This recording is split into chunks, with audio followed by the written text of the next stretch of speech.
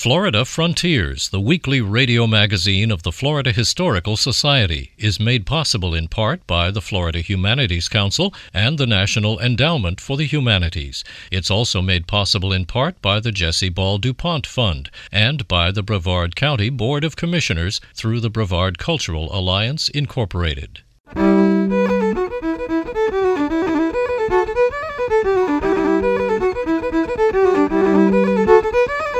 This is Florida Frontiers, the weekly radio magazine of the Florida Historical Society. I'm Ben Brotemarkle. Coming up on this week's program, celebrating the legacy of Zora Neale Hurston in Eatonville.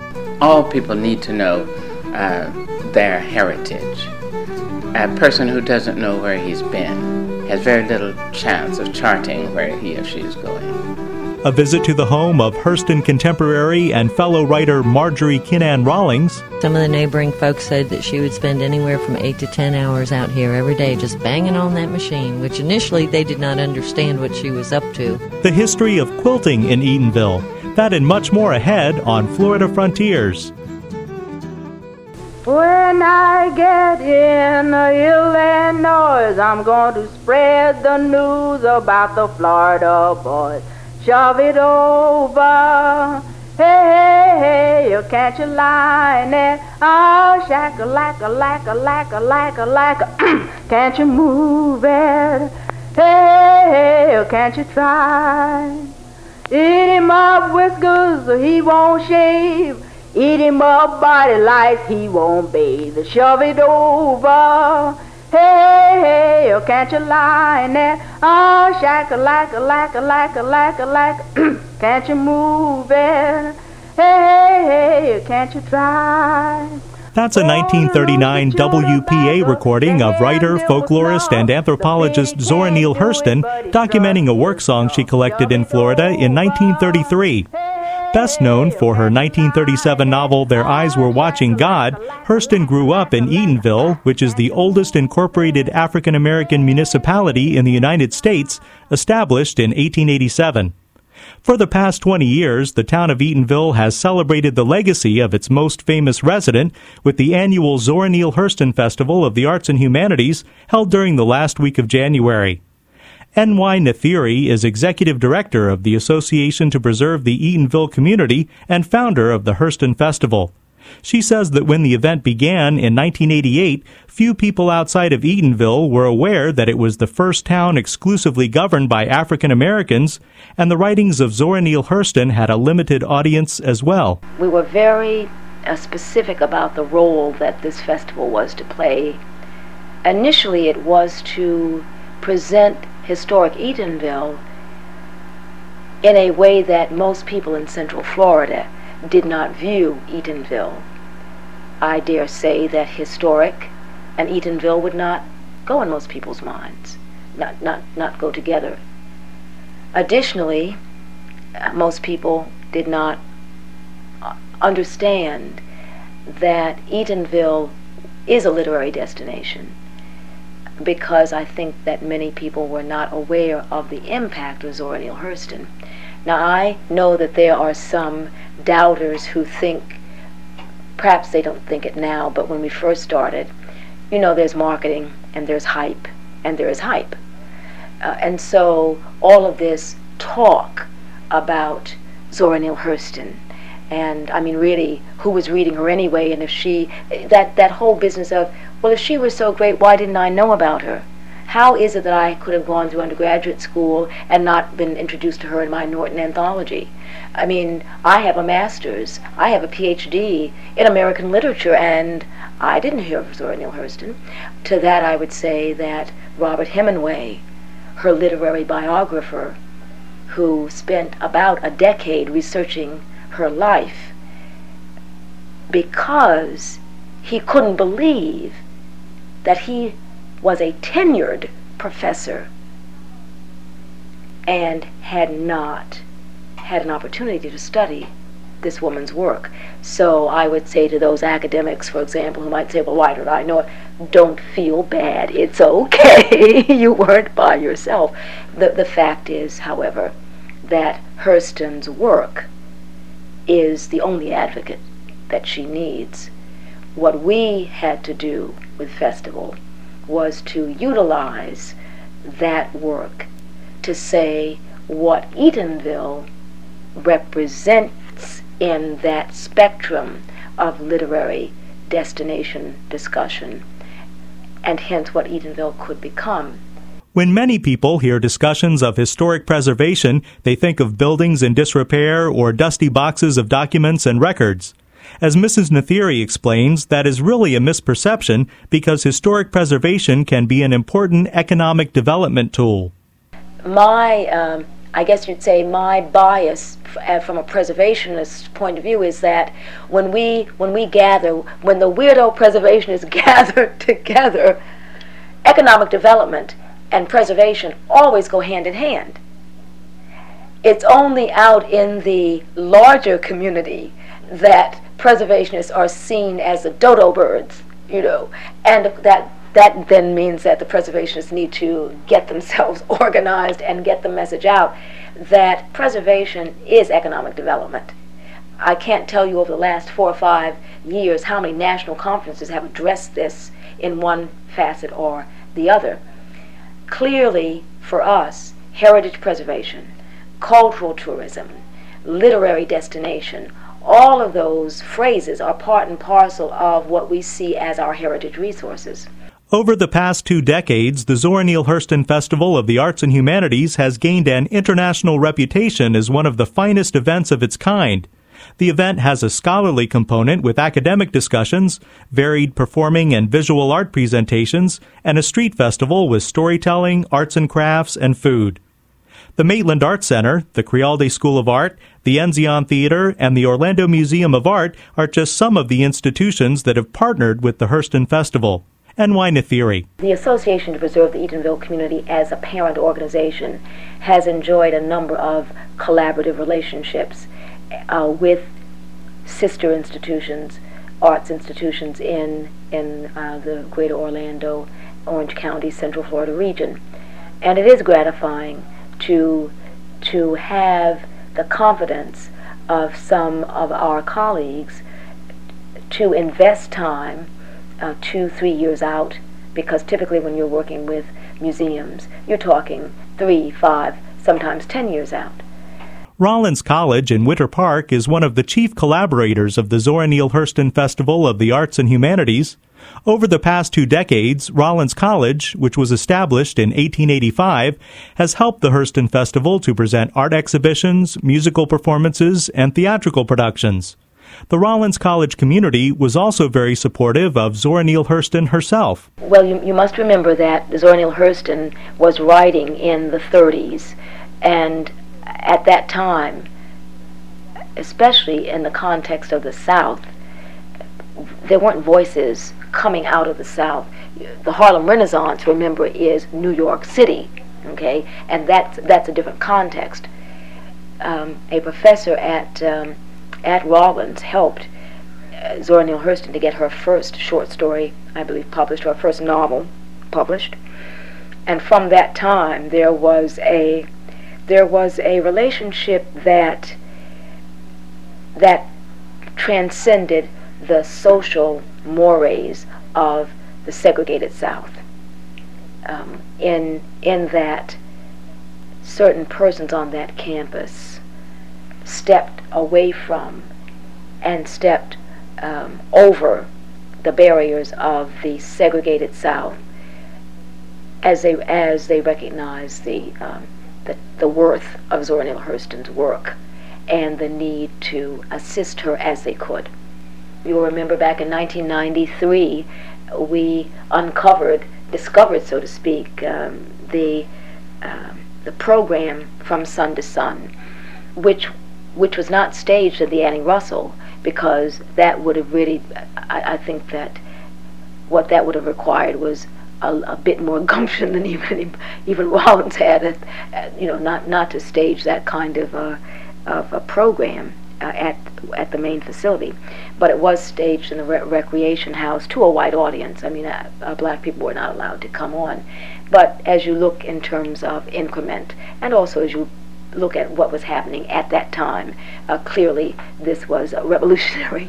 So Rollins has enjoyed, and I might say not just for Zora Neale Hurston. I believe that there's a stone there for Dr. Mary McLeod Bethune.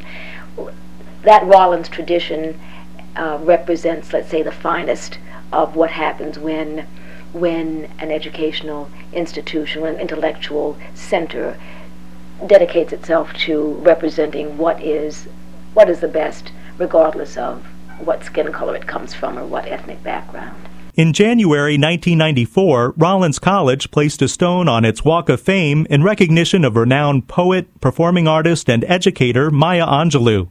A supporter of the Hurston Festival for the past 2 decades, Maya Angelou says that Zora Neale Hurston has been a major influence on her writing. Miss Hurston's work encouraged me and informed me and did all the things that great literature must do for the species. I find it impossible to say where, that her dialogue or her prose or her immediacy, because she uses a language which is absolutely immediate. What of those facets of her work has impressed and influenced me? I read everything. And I don't take a book and say, okay, from this I'm going to get alliteration, in this particular instance I'm going to look for imagery. I don't do that. I simply read.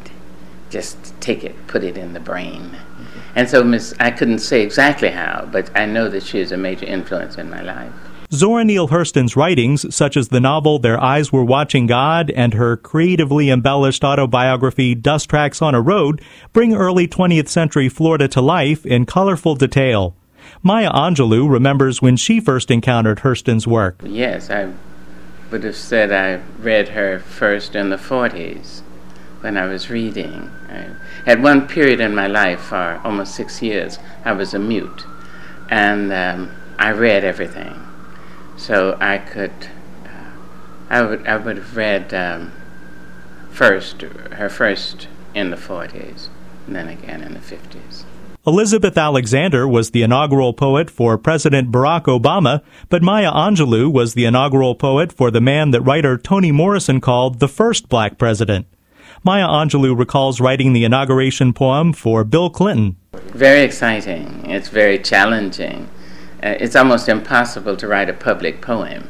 I mean, the two words are mutually exclusive, you understand. But and people began to feel they owned the poem long before I wrote it. So on planes and in supermarkets and down the street, people would say, "Hi, how you doing? How's the poem coming?" Oh, Lord.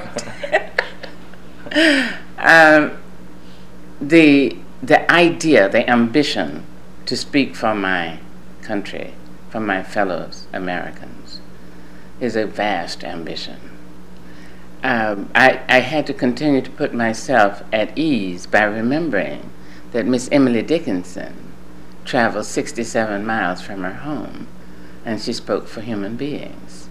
Her poetry is for human beings. I had to continue to remember that there were people, whether they were as ambulatory or as much given to travel as Walt Whitman or as centered as Paul Laurence Dunbar, that people dared to speak for all people, you see. And that's the only way I could approach it with any grace and hope for success. Mr. President and Mrs. Clinton, Mr. Vice President and Mrs. Gore, and Americans everywhere.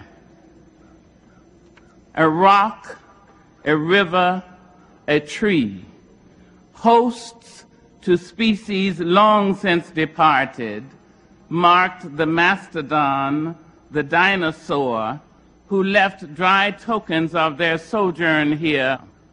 Any broad alarm of their hastening doom is lost in the gloom of dust and ages. But today, the rock cries out to us, clearly, forcefully, "Come, you may stand upon my back and face your distant destiny, but seek no haven in my shadow. I will give you no hiding place down here. You, created only a little lower than the angels, have crouched too long in the bruising darkness. The purpose of the Zora Neale Hurston Festival of the Arts and Humanities is to preserve and promote African American history and culture.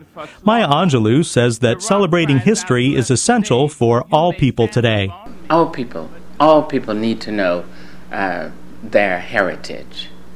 A person who doesn't know where he's been has very little chance of charting where he or she is going. You must know.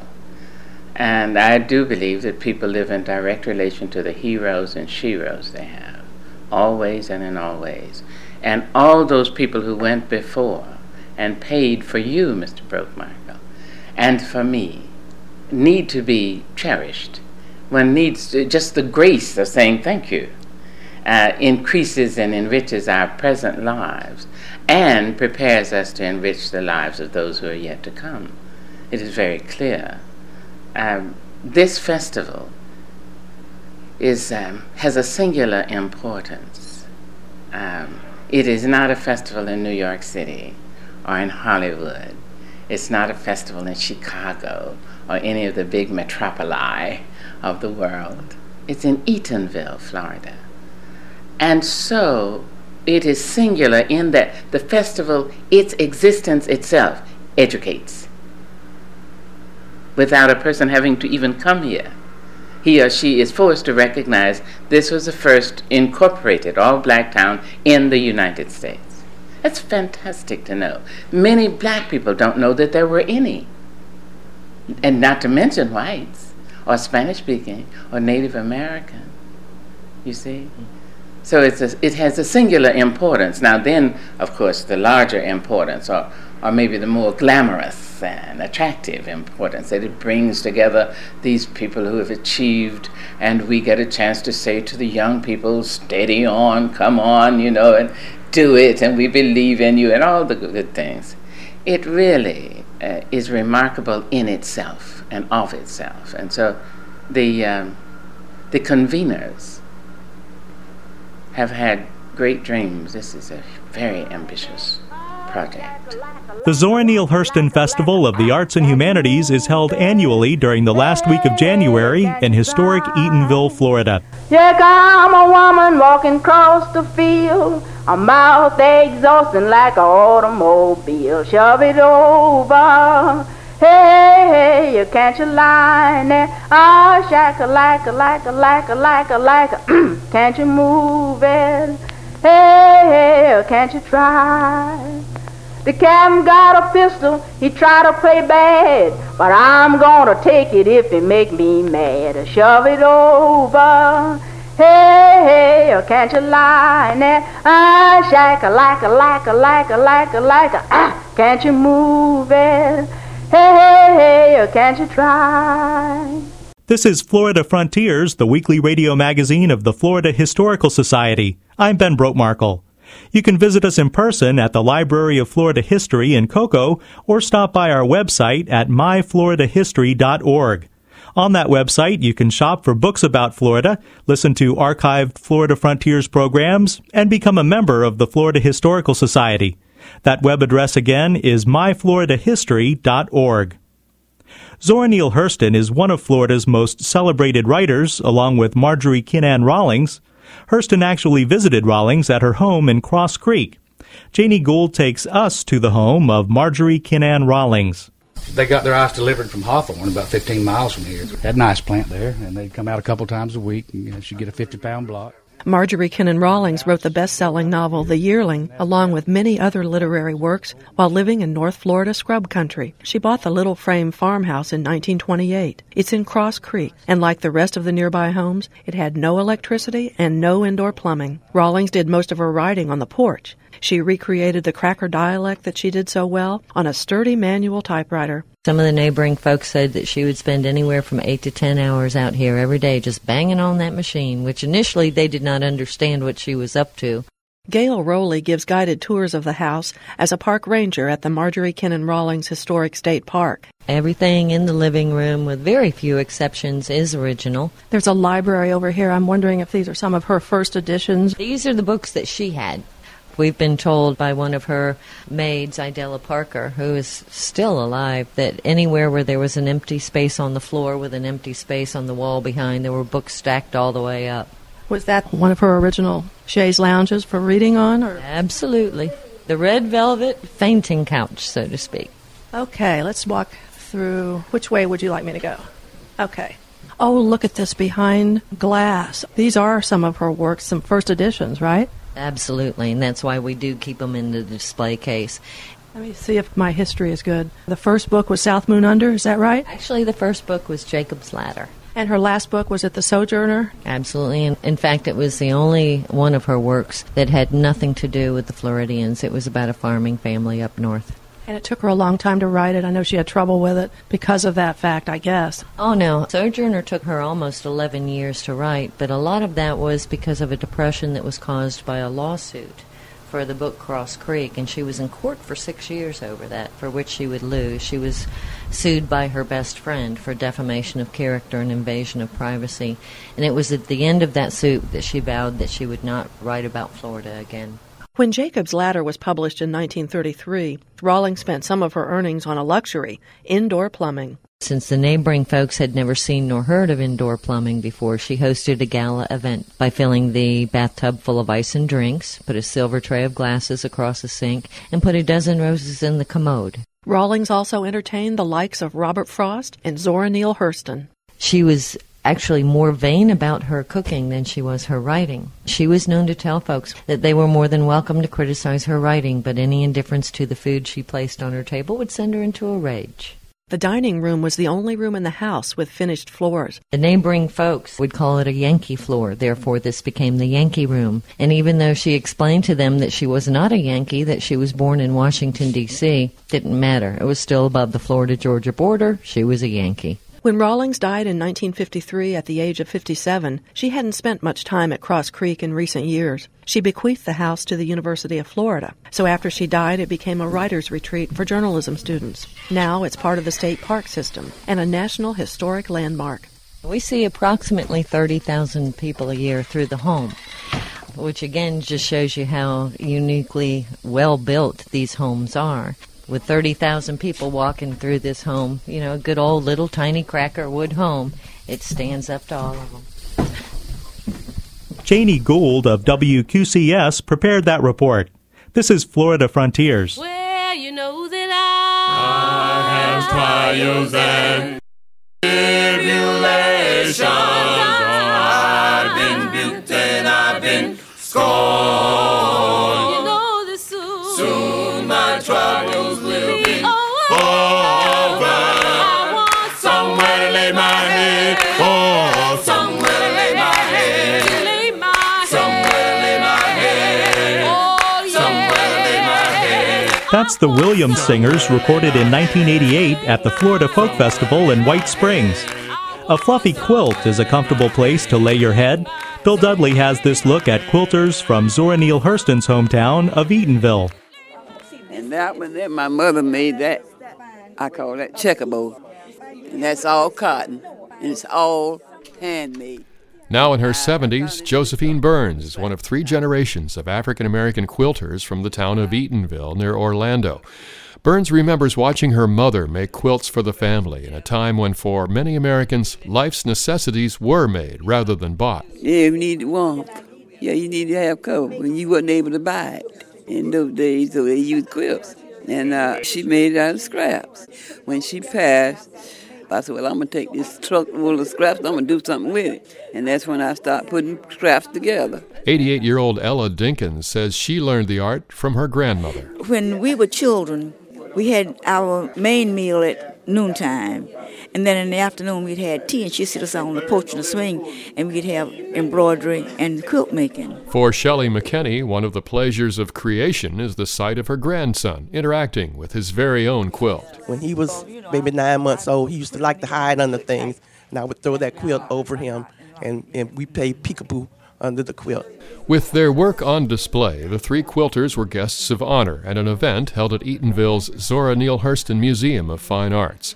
People who see the exhibit are struck by the bold yet elegant designs of the quilts. Some are made from scraps, with jumbled colors and print patterns in a kind of chaotic rhythm. Others follow more traditional styles and patterns. It started out as need to have quilts to keep you warm, but they're done with such beautiful assembly of materials and a spirit of creativity that just calls out for us to notice them. It's a part of our heritage in America that we haven't learned a lot about. Susan Rossoff is curator of education at the Orlando Museum of Art, which in spring 2007 has been hosting the internationally acclaimed Gee's Bend Quilters exhibit. She says Gee's Bend and parallel exhibits like Eatonville's serve to redefine the way we look at a traditional art form, often taken for granted. We thought of quilting as stemming from a colonial tradition, being very patterned, with a lot of attention to how they're pieced together, how fine the stitching is, and how closely the corners match. But the spirit of these quilts comes from a totally different place. Quilt patterns are often improvised. The quilters spoke of going where the finger leads them. While no longer using cloth from flour and grain sacks, factory scraps, and old work clothes as their grandmothers once did, each of the three prefers stitching mostly by hand. It's art. It's beautiful. It's beautiful work, and you see what your fingers can do. It's relaxation. That's what it is. Because when you are sewing, you have your mind on making your stitches correctly and don't stick your fingers so much. I think it's inherited. It was just something I just knew how to do. It's just a part of my being, really. I can't help it. They're not what we expect, what we would pick up, or see in the catalog that comes to our house. They startle us with their originality, and they're full of surprises. We realize that these were created with scraps, with things that were left over, and so we appreciate that we don't have to always go to the store and buy something. That creativity comes from inside, and that we're honoring that spirit.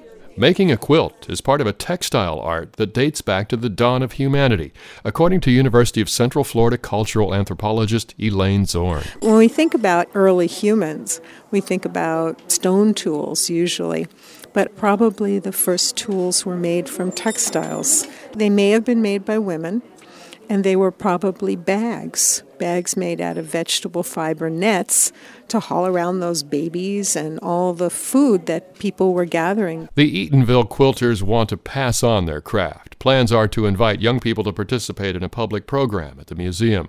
But some, like Ella Dinkins, are skeptical. Some of them might want to do this, but if you can't put it on the computer and do it, then they're not interested. The technology generally is very simple. A needle, a bunch of sticks. The true technology is in the mind of the creator, and so when it's not passed down, it's lost.